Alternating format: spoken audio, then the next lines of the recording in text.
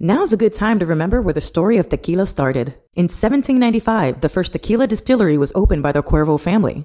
And 229 years later, Cuervo is still going strong. Family owned from the start, same family, same land. Now's a good time to enjoy Cuervo, the tequila that invented tequila. Go to Cuervo.com to shop tequila or visit a store near you. Cuervo, now's a good time. Trademarks owned by Becle, SAB the CV. Copyright 2024. Proximo. Jersey City, New Jersey. Please drink responsibly.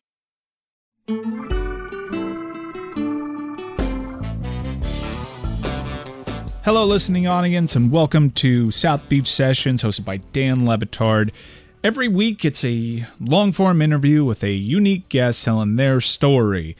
And recently, it's become a means of introducing you to the fine people that Meadowlark Media is partnering up with and bringing into the fold. Going to go back to our roots here and have just a fun interview in which Dan lays out and lets Tim Kurkjian and Mike Schur, recently announced joining Meadowlark Media, also showrunner extraordinaire, we leave them to just geek out over 1990s baseball and even older baseball. These are two of the most passionate baseball fans you've ever heard, and we just wanted to get them in a Zoom room together and let them geek out, and geek out they did. We finally got this audio cleared. You've heard about it. Here it is, the release of the South Beach Sessions featuring Tim Kurkjian and Mike Schur. Before we get into it, though, please, may I remind you to subscribe to this feed if you're enjoying it. The Le Batard and Friends feed. If you subscribe to that, you get all the fine podcasts that the Le Batard and Friends Network puts out, including Mystery Crate, Stupidity, and the Jim Brockmeyer podcast, which I executive produce. Shout out to Chris Whittingham, who helped with this edit, has been helping us along the way with some of these South Beach Sessions as well. Here it is, Tim Kurkjian and Mike Schur geeking out over baseball. Mike, make the argument on behalf of what you believe to be the best defensive play ever. The best defensive play, because I think Kevin Mitchell running into foul territory and catching a ball with his bare hand, the wrong hand. I don't know how it happened. He had the glove in the other hand, but he ran into foul territory. It's what I think of. I think of Jim Edmonds going straight back in center field. But best defensive play ever. I've got recency bias. You nominate what? Okay, well, the greatest defensive play in baseball history is the ball that hit Canseco's head and went over the fence. That's right. The greatest. It's not the best, but it's the greatest. The best defensive play I think I've ever seen actually happen is the Edmonds catch in center. I was actually watching that game, and I couldn't believe what I had seen. But I think that there was a ball, and I don't know the game, but there was a ball hit wide of third that Machado gloved deep in foul territory and threw sidearmed across his body all the way to first and got the guy. This was maybe 2 years ago. And, you know, he does that once a month in a way that is astonishing. But that kind of play, that play specifically, the ball pulled down the third base line that the third baseman has to throw back to first, falling into the dugout, is my personal favorite defensive play. Machado does it. Arenado does it once a month too. But Machado, when he was at his peak playing third, he, I think, does it better than anybody. So that, in terms of like a kind of play, the actual specific play I would say is the Edmonds catch. The kind of play that I personally love the most is that third base ball in foul territory throwing across his body to first. Tim? Well, first off, on the Canseco play, I was watching it live, and after the game, I called Jeff Houston, who was a teammate of Canseco, and he very dryly said, "The World Cup is coming to Dallas this year. Jose was just getting ready. He was just working out." He headed it over the fence. The Edmonds play is certainly in the top three. I know it's a cliche now, but the Ozzie Smith play was even better than Kevin Mitchell's because it was a harder hit ball. It was behind him, meaning he couldn't even get a look at it. And he's diving while he's fielding it. So that was better than Kevin Mitchell, even though Mitchell's play was ridiculous. And I called Terry Kennedy after the Mitchell play, and he said, never seen anything like it. He should have torn the cup off the ball with his teeth and thrown it into the stands. That's how great that catch was. Endy Chavez made a catch against the Cardinals in the playoffs, I want to say 2004, and they ended up losing that game. So it's the greatest catch. He went over the left field fence And I've never seen a better play by a left fielder than that. But last one, Gary Matthews Jr. Oh, my God. This is still the best play I think I've ever seen. Gary Matthews Jr., center field in Texas, ran back, jumped over the fence, turned his glove in a certain way, and made a catch that I'll still never believe.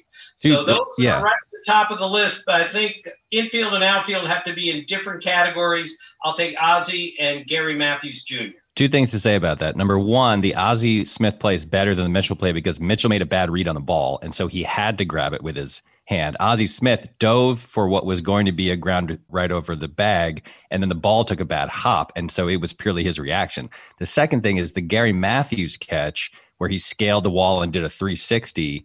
That single catch earned him about $60 million.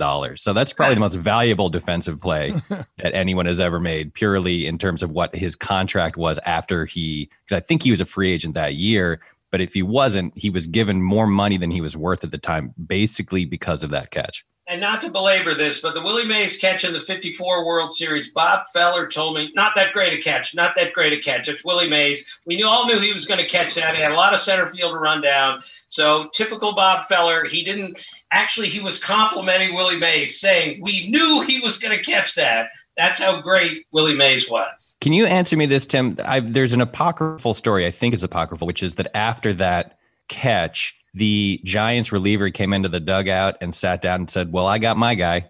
Have you ever heard that? No, I haven't. That is beautiful. Yeah, so, I've heard that. Yeah, a couple times. The guy out? Is that what he was saying? He came out? Yeah, I got that guy. I got Wirtz.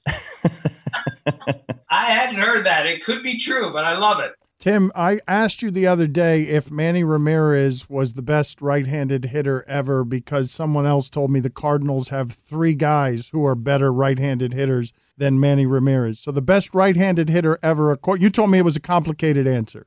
Well, it's complicated because the guy who said there are 3 Cardinals better included Stan Musial on the list. Of course, Stan Musial was a left-handed hitter, so I'm not sure how much we should pay to that guy for not knowing that Stan Musial hit left-handed.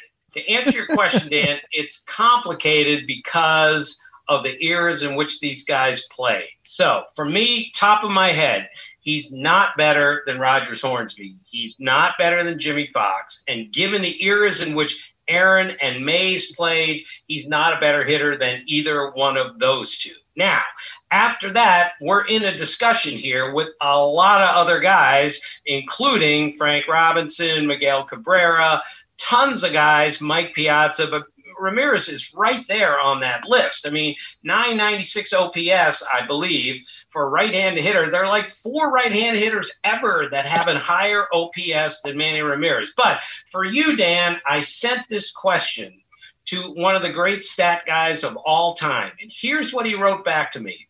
He said, right-handed hitters, career value, Manny Ramirez is 19th. And peak value, he's 22nd of all time. This is the danger of when you take the stats and take them sometimes a little bit too far. Manny Ramirez is the 22nd best right-handed hitter ever. There's something wrong with that list. Mike? I think, well, at the end of the day, it's going to be Trout in all likelihood, assuming that he doesn't fall off a table. Pujols' peak was better to me than Manny's, but Manny also had a longer peak. Like Pujols was done when he was 32, or not done, but he really fell off a table as soon as he went to California. So I remember watching Pujols at his peak with the Cardinals and all those great years they had and thinking that I had never seen a guy before where it seemed impossible to get him out. Like he was the first hitter in my lifetime, I think, who seemed like he had no holes in his swing anywhere. And I didn't understand it because he was enormous and he hit with a closed stance and it didn't seem to matter what you threw him. He hit everything that was thrown at him. And that era, this is the big debate, right? Is like, do you go by what are his 3 to 5 best years or do you go by the totality of his career? I think those 3 to 5 years that Pujols peaked when he was 26 to 30 with the Cardinals is as good a hitter from either side as I've ever seen. But I also remember he signs that 10-year contract that the Angels are still paying off. And almost immediately his magic formula kind of disappeared and his OPS goes down I don't know, 100 points basically for the next 3 years until he's a league average hitter. And he's been a league average hitter since he was 34. So that's sad to me because that guy was so special in St. Louis. Manny, of course, who knows what kind of cocktails that guy was stirring into his personal power structure there. But, when he got traded to the Dodgers, when he finally worked his way out of Boston and got traded to the Dodgers, that year he lit up the National League for the last 60 games. He was as good as he had ever been. So I think, Manny versus Pujols, I'll take Manny ultimately for the entirety of his career. But man, was Pujols good. Like 28, 29, 30-year-old Albert Pujols, just unstoppable. Yeah, you could make a case his first 10 years were the best first 10 years of any player in history. That's how good Pujols was at that time. But like you said, Mike, Manny kept getting better into his 30s. He was a great hitter at 36. I mean, that's a fact. And then you look at his career average with his number of home runs, and the only ones who can match that average with over 500 home runs is Fox, Ruth, and Williams. That's the list that Manny Ramirez on. And Billy Ripken told me one year he played with Manny in Cleveland, and 3 times in the month of September, the umpire had to tell Manny, that's ball 4. You can go to first now.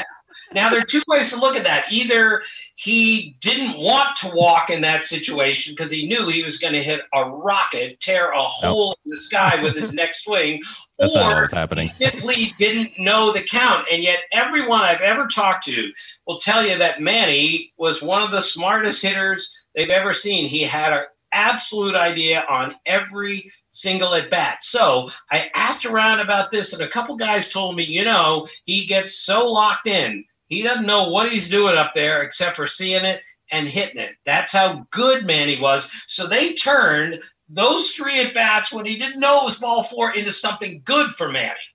Okay, I have several things to say about Manny Ramirez being a Red Sox fan. Number one, he once hit a ball at Fenway where it was an inside pitch and he pulled his hands in so close to his body that he hit a home run down the line to left where the ball was actually slicing instead of hooking. Every single ball that's pulled by a right-handed hitter hooks and you have to wonder whether it's going to go foul. He got his hand so far inside the ball tailed to the right. It started foul and went fair. I've never seen that before from any hitter. The second thing is Manny Ramirez is the author of about 5 of the greatest baseball stories ever, starting with the fact that when he was teammates with Chad Ogea, O-G-E-A, on the Indians. And when he was, I think he was in the minors, or maybe he just gotten called up.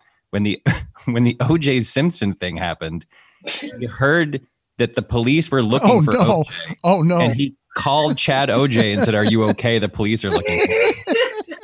That's amazing. That's a Hall of Fame story. The other one is when he was a rookie, I think he was a rookie. He didn't speak English very well. They were in Milwaukee, and he took a translator and he said, "I've always wanted to see the Harley Davidson factory." So they went to see the Harley Davidson headquarters, and he was looking at this motorcycle, this beautiful, enormous Harley Davidson motorcycle. And he was like, "Man, I wish I could buy this." And the translator said, "Manny, you can, you're rich. You can buy this." And he was like, "Really?" And the guy said, "Yeah, I think it was like $60,000 or $70,000. He was like, "Oh my God. Okay, great. I'm going to buy this motorcycle." So they start to go through the process with the salesman of buying the motorcycle, and they get to the end, and Manny says, "Oh, I don't have my wallet. Can you give me $70,000? I'll pay you back." And the guy says, "No, I'm sorry, I can't." And he was like, "Oh, I'll have to come back later." He hiding inside the wall at Fenway during a game, using the restroom behind the wall. That's a great one. He once played an entire inning in left field with the Red Sox with a water bottle in his back pocket because he forgot to take it out when he was drinking water in the dugout.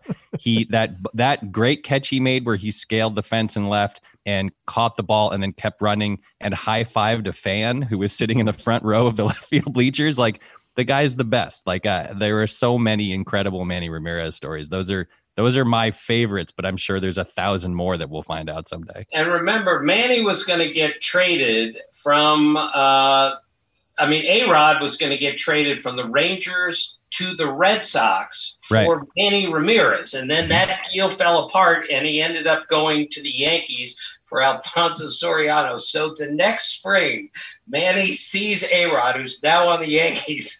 He goes up to him and he says, God, A-Rod, it's great to see you. It would have been so great if you'd been with us this year. Not recognizing that, Manny, you wouldn't have been with us this year because you would be on the Rangers. And as far as money, Manny did not have a good idea about money. A clubhouse kid went to him once and said, Manny said, I want you to go wash my car during the game and then just take some money out of the glove compartment. And the guy opened the glove compartment. There was $10,000 in cash in there just sitting around. And Manny kind of didn't know any better. And when they asked Manny once, where do you live in Boston? He said, I don't know. I don't know where it is.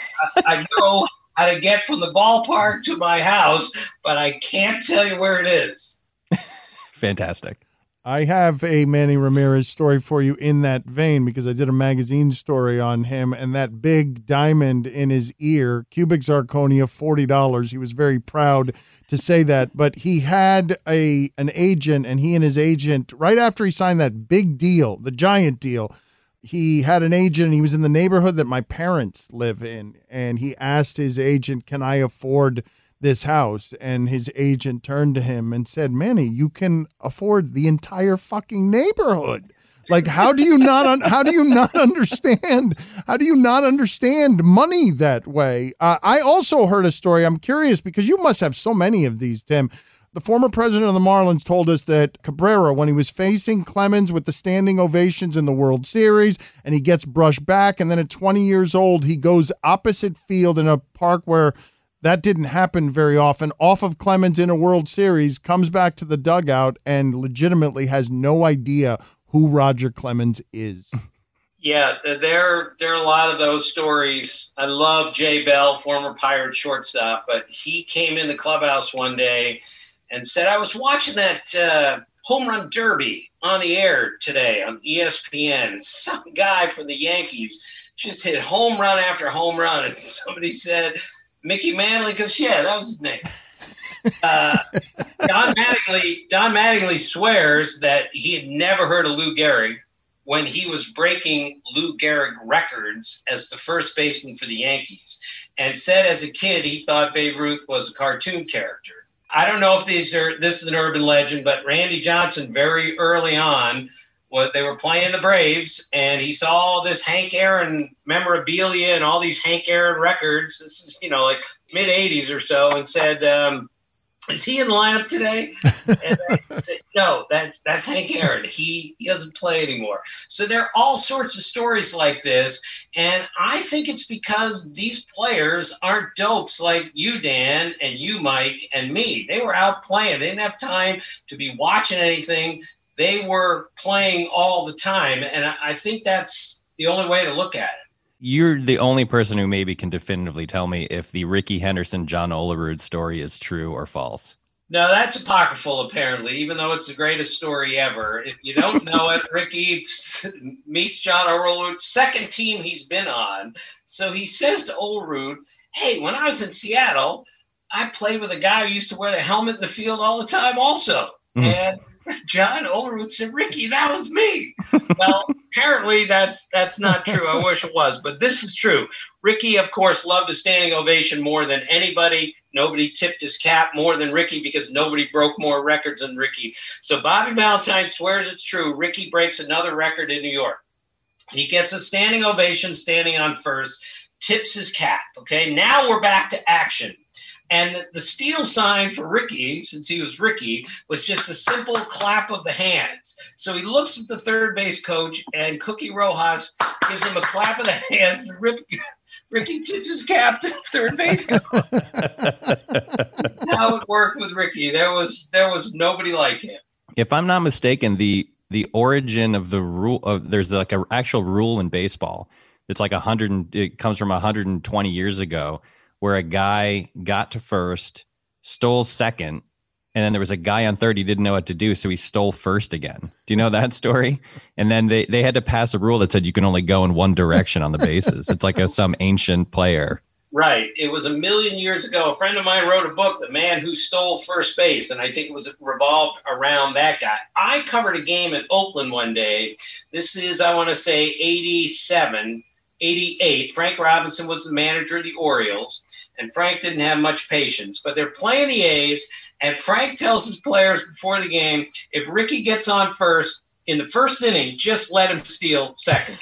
Just let him steal third. We can't throw him out. The only thing that's going to happen is you're going to throw it in the center field or you're going to throw it in the left field. So he stole second base and third base in the first inning without a throw. That's how good Ricky was. Frank just decided we're not good enough to throw him out. So initially, they didn't give him a steal on either one of those because they were considered defensive indifference. And then finally, they came to their senses and said, you can't punish him for being great like this. Frank Robinson thought he was so great, we shouldn't even throw. That's how great Ricky was in his prime. I was the official scorekeeper for my son's travel baseball teams. 9-year-old, 10-year-old, 11-year-old league. And one of my favorite little acts of rebellion was to not give opposing players stolen bases when they stole. And when we didn't try to throw them, I would give them defensive indifference because the app that I was using allowed me to make that decision. Just an asshole. The team wasn't very good. They lost a lot of their games. So anytime I could find a way to make the kids who obsessively looked at their stats feel a little better about themselves. So the pitchers wouldn't have to look and see that over the course of the 25 game season, they allowed 75 stolen bases. That was my way of trying to pad their stats, at least by not making it seem like they were the worst team in the league. So in the early 80s, the SID at Navy, great guy, was the official scorer for a Navy baseball game between Navy and Nebraska, or it was an NCAA game played at Navy. And it was one of those bizarre games where all the runs in an inning were unearned because an error was made with 2 outs. But when a new pitcher comes in, after the error is made, the earned runs are against him personally, but not against the team. It happens like once a year, maybe. So like a dope, because I don't have anything else to do with my life, I knew this rule, and I went to the SID, who had never met me before, and he screamed at me, "Who are you? How dare you come up to me? I'm the official scorer. I'm the SID, and you're telling me about earned runs and unearned runs, and you don't even have it right." Well, I had it right. Not like it mattered. And I ended up becoming really good friends with him. And he apologized to me once he figured it out.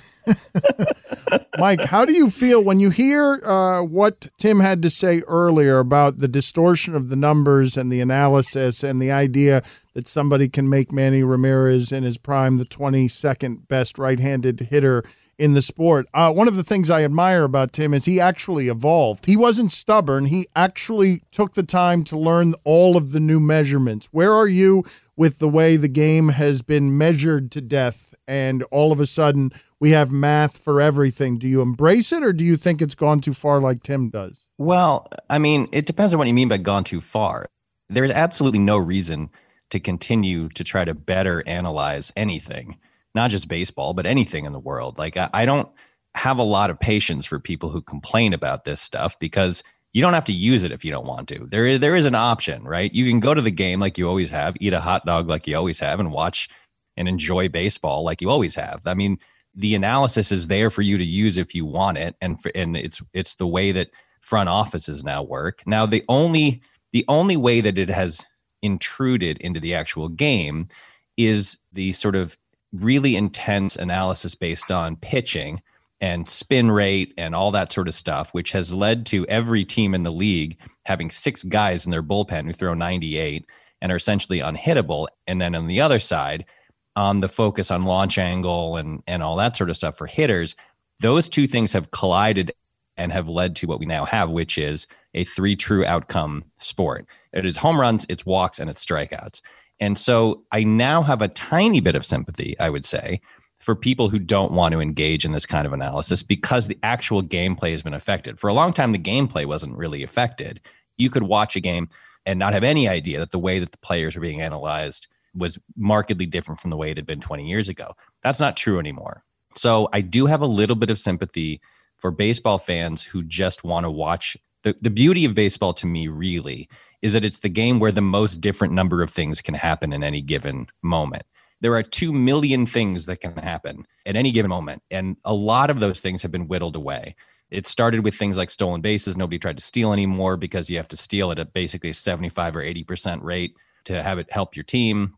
Even Ricky Henderson in many years didn't steal at that rate.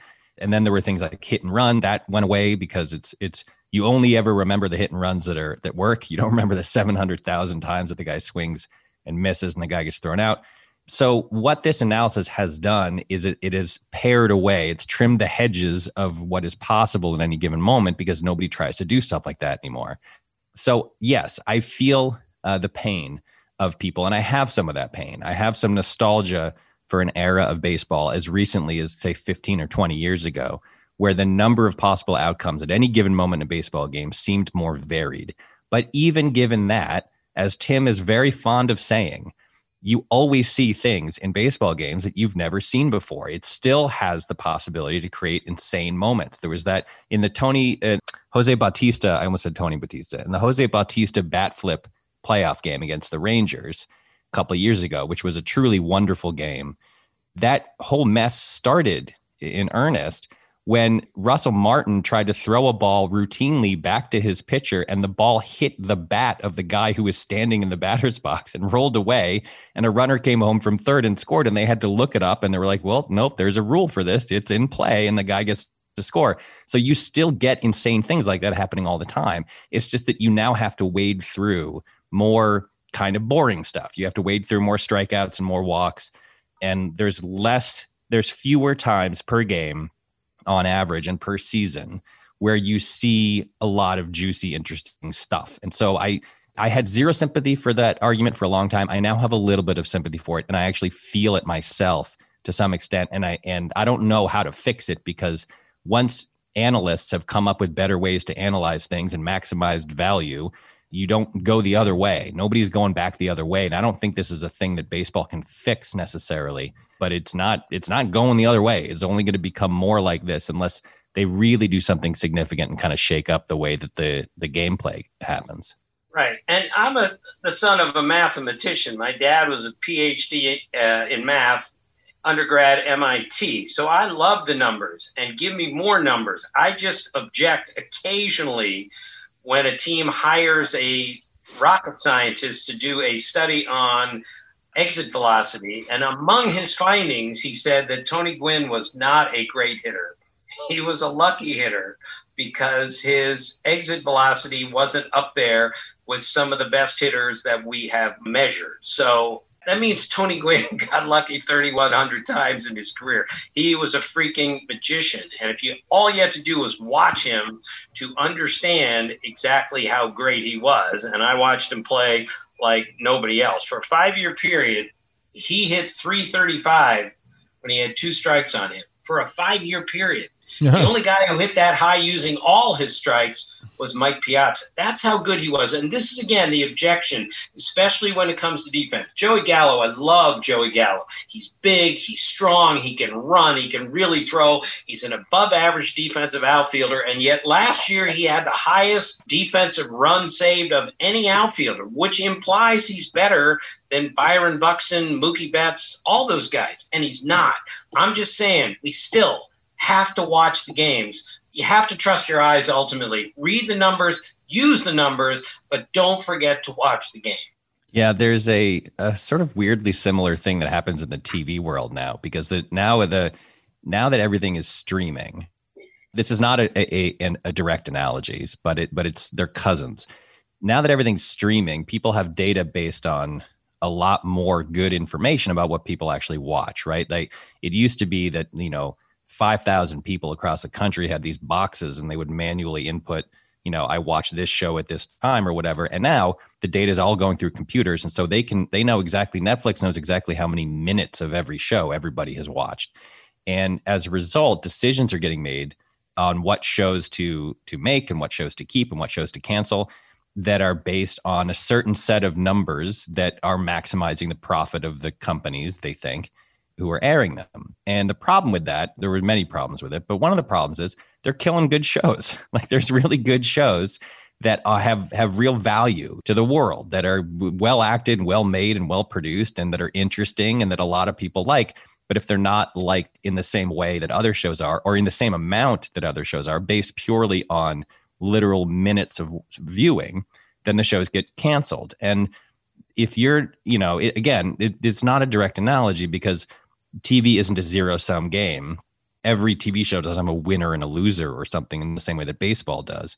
But if you're running a TV network or a streaming site and your goal is to try to entertain people and you only look at the metric of what are the most people watching the most, then you're missing out, right? You're missing out on some other reasons why your network might be good.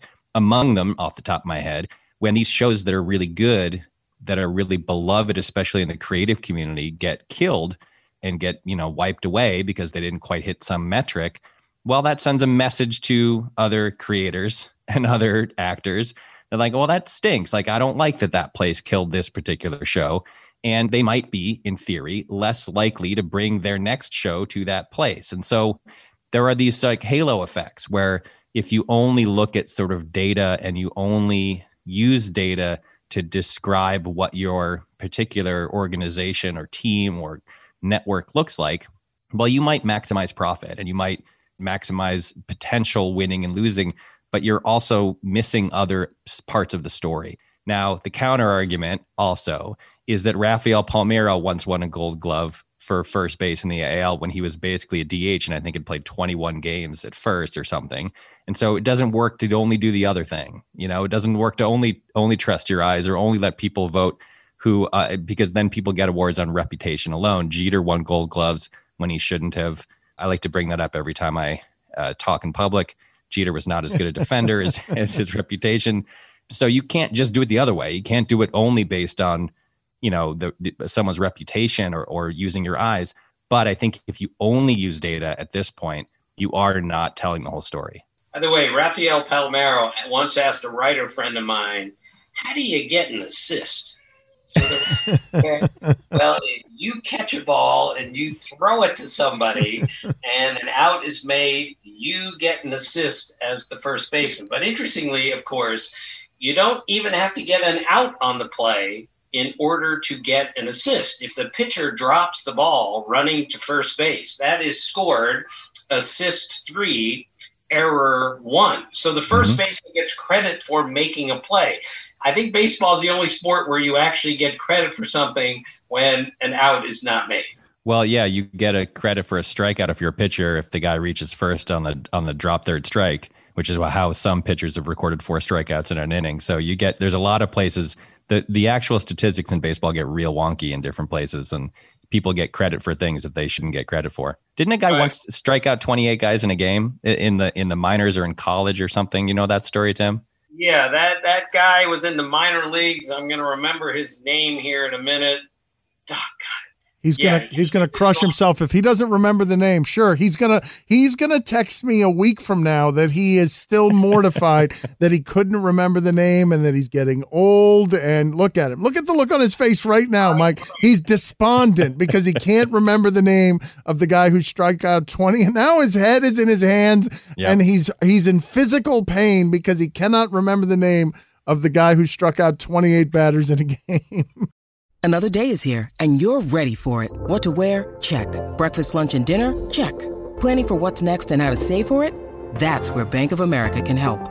For your financial to-dos, Bank of America has experts ready to help get you closer to your goals. Get started at one of our local financial centers or 24/7 in our mobile banking app. Find a location near you at bankofamerica.com/talktous. What would you like the power to do? Mobile banking requires downloading the app and is only available for select devices. Message and data rates may apply. Bank of America NA, member FDIC. When you need mealtime inspiration, it's worth shopping Kroger, where you'll find over 30,000 mouth-watering choices that excite your inner foodie. And no matter what tasty choice you make, you'll enjoy our everyday low prices, plus extra ways to save, like digital coupons worth over $600 each week. You can also save up to $1 off per gallon at the pump with fuel points. More savings and more inspiring flavors make shopping Kroger worth it every time. Kroger, fresh for everyone. Fuel restrictions apply. All right, Mike, I need to change the subject so I'm not depressed for the rest of the podcast. Tell me this, Mike. tell me this, and Dan, you're in on this too. What is striking out the side? What exactly is that? Explain. I would say striking out the side is when you record 3 strikeouts in an inning. And I know what you're asking, which is, are you allowed to let anyone else reach base, or do you have to strike out the only 3 hitters you face in that inning? That's what you're getting at? Yes. To me, striking out the side means you face 3 hitters and strike out all 3 of them. Okay, what is batting around? Batting around is when any player reaches base for the second time in an inning. So it's not the 9th guy making the 3rd out doesn't count. You have to have the 10th guy come up. Right. I think complete game shutout is redundant. Why are you yelling at us? Why do you insist on this rage being a part of our friendship? I'm just asking Mike. You're saying, is complete game shutout redundant? Yes. Yes, all you have to say is shutout. Yeah. Right. Walter Johnson threw 113 shutouts. He didn't throw 113 complete game shutouts. It's implied. Am I wrong about that? No, you can't record a shutout without throwing a complete game. So complete game shutout is ATM machine, but in baseball, yeah. RBI or RBIs? I say RSBI just to be a jerk. Oh, wow. You can't do that. You don't do that. Why? That's just wrong. RSBI is what you're saying. It's pathetic. That's why. What do you mean? Why can't you say that? Because it's pathetic. You know it is. That's the point. The point of saying it is to be a jerk and to point out that you know more than someone else about baseball. So that's why I do it. It's fun. I look at it like POWs, okay? It's the same idea. RBIs. And do you mean PZOW? No, I say POWs. I don't say PZOW. Okay, sorry. Those are just tiny little pet peeves. And my last one, if I may, you guys will hate me. I don't care anymore. It's a glove, okay? You wear a glove in the field unless you're a first baseman or a catcher, and then you use a mitt. Glove has fingers and a mitt does not. So it's a catcher's mitt. It's a first baseman's mitt.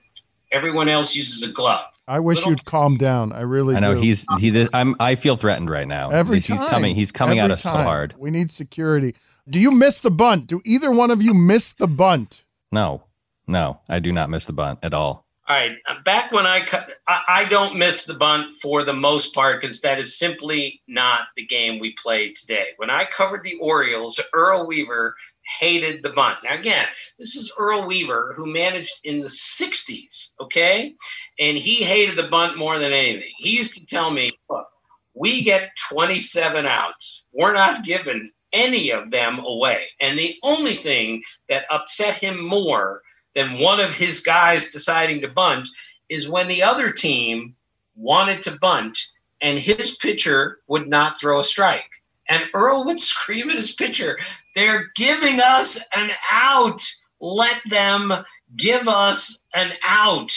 That really upset him. I did a game in 86, Wally Joyner, height of his career, Wally World, everything, hitting third for the Angels. He bunted in the first inning of a game against the Orioles, 1986. And I love Gene Mauch. I could tell you an hour worth of Gene Mauch stories, but he was the manager of the Angels at that time.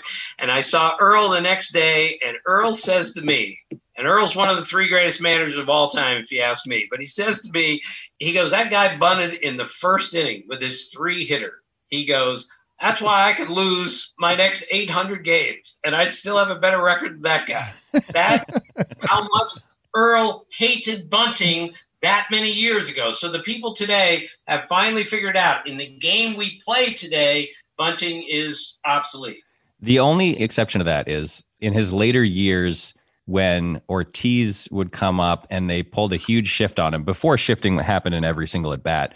He would a few times a year just shorten up and just bunt a ball down the third baseline and just jog over to first. And I'm still curious why more guys don't do that against the shift, even once in a while, just to make the defense think about shifting as hard as they do. I think that if there's an answer to how to make the game more exciting, it may start with players occasionally doing stuff like that, because it just keeps the defense honest and makes them and puts in the back of their minds the fact that they might do this. It might keep the third baseman a few steps closer to third, or keep the shortstop more up the middle instead of playing essentially second base while the second baseman or the third baseman plays a softball short right field or something like that. The answer you always hear is the way to beat the shift is to hit it over the shift, not to hit it away from the shift. But that is a thing that Ortiz used to do, and it was pretty successful at it, if memory serves. So I miss that. I miss guys taking advantage of the new system of defending hitters by bunting occasionally, and maybe that'll come back. I don't know. I mean, it's hard to imagine that being league wide, and it's also hard to imagine it really affecting anything. But I guess really the point of this whole thing is that the guy who struck out 27 guys in a game was named Ron Nachai. 28 guys. And I was going to ask that. I was going to end by asking Tim that again and send him careening into a spiraling depression. Last question. Hold on. Tim, who was the guy, and I actually don't know this, who was the guy, Babe Ruth once started a game as a pitcher, walked a guy, got into a fight with a home plate ump and was ejected, and then another Yankee pitcher came in and picked the guy off first and then threw a perfect game. Do you know who that guy was? Ernie Shore did that. There you go. Yes, so that was amazing. Let me just finish the bunt thing here, okay?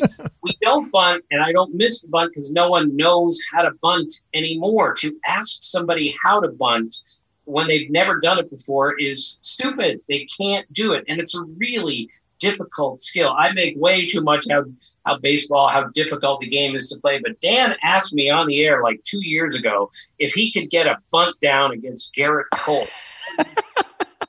Crazy. You could try 1,000 times and you would never put a bunt in play against Garrett Cole. First off, now you're facing him. Now you have no way to get out of the way if he decides to throw one at the middle of your forehead. Now he's going to kill you with a pitch if he decides he can. So I say bunting is a very difficult skill, and if you don't practice it, you're not any good at it. But I grew up at a time when Rod Carew could bunt like no one else. Brett Butler is one of the great bunters of all time. And he told me once, by the way, 49% of the time that he tried to bunt, he was successful. Only 49% of the time. So when he would go to Dee Gordon and say, you need to bunt more because you're so fast, Dee Gordon said, I'm not giving up an at-bat here if I make it out. And Brett Butler said, well, I got on 49% of the time when I bunted. Would you take 49% with any at-bat? And Dee Gordon said, well, of course I would. So he said, well, you should bunt more. That's what's happened to the bunt. No one knows how to do it anymore, and it's a really difficult skill because the barrel of the bat is about this big now if you bunt properly, and you're supposed to square up a pitch from Garrett Cole at 98 up in the strike zone with this much barrel. Good luck.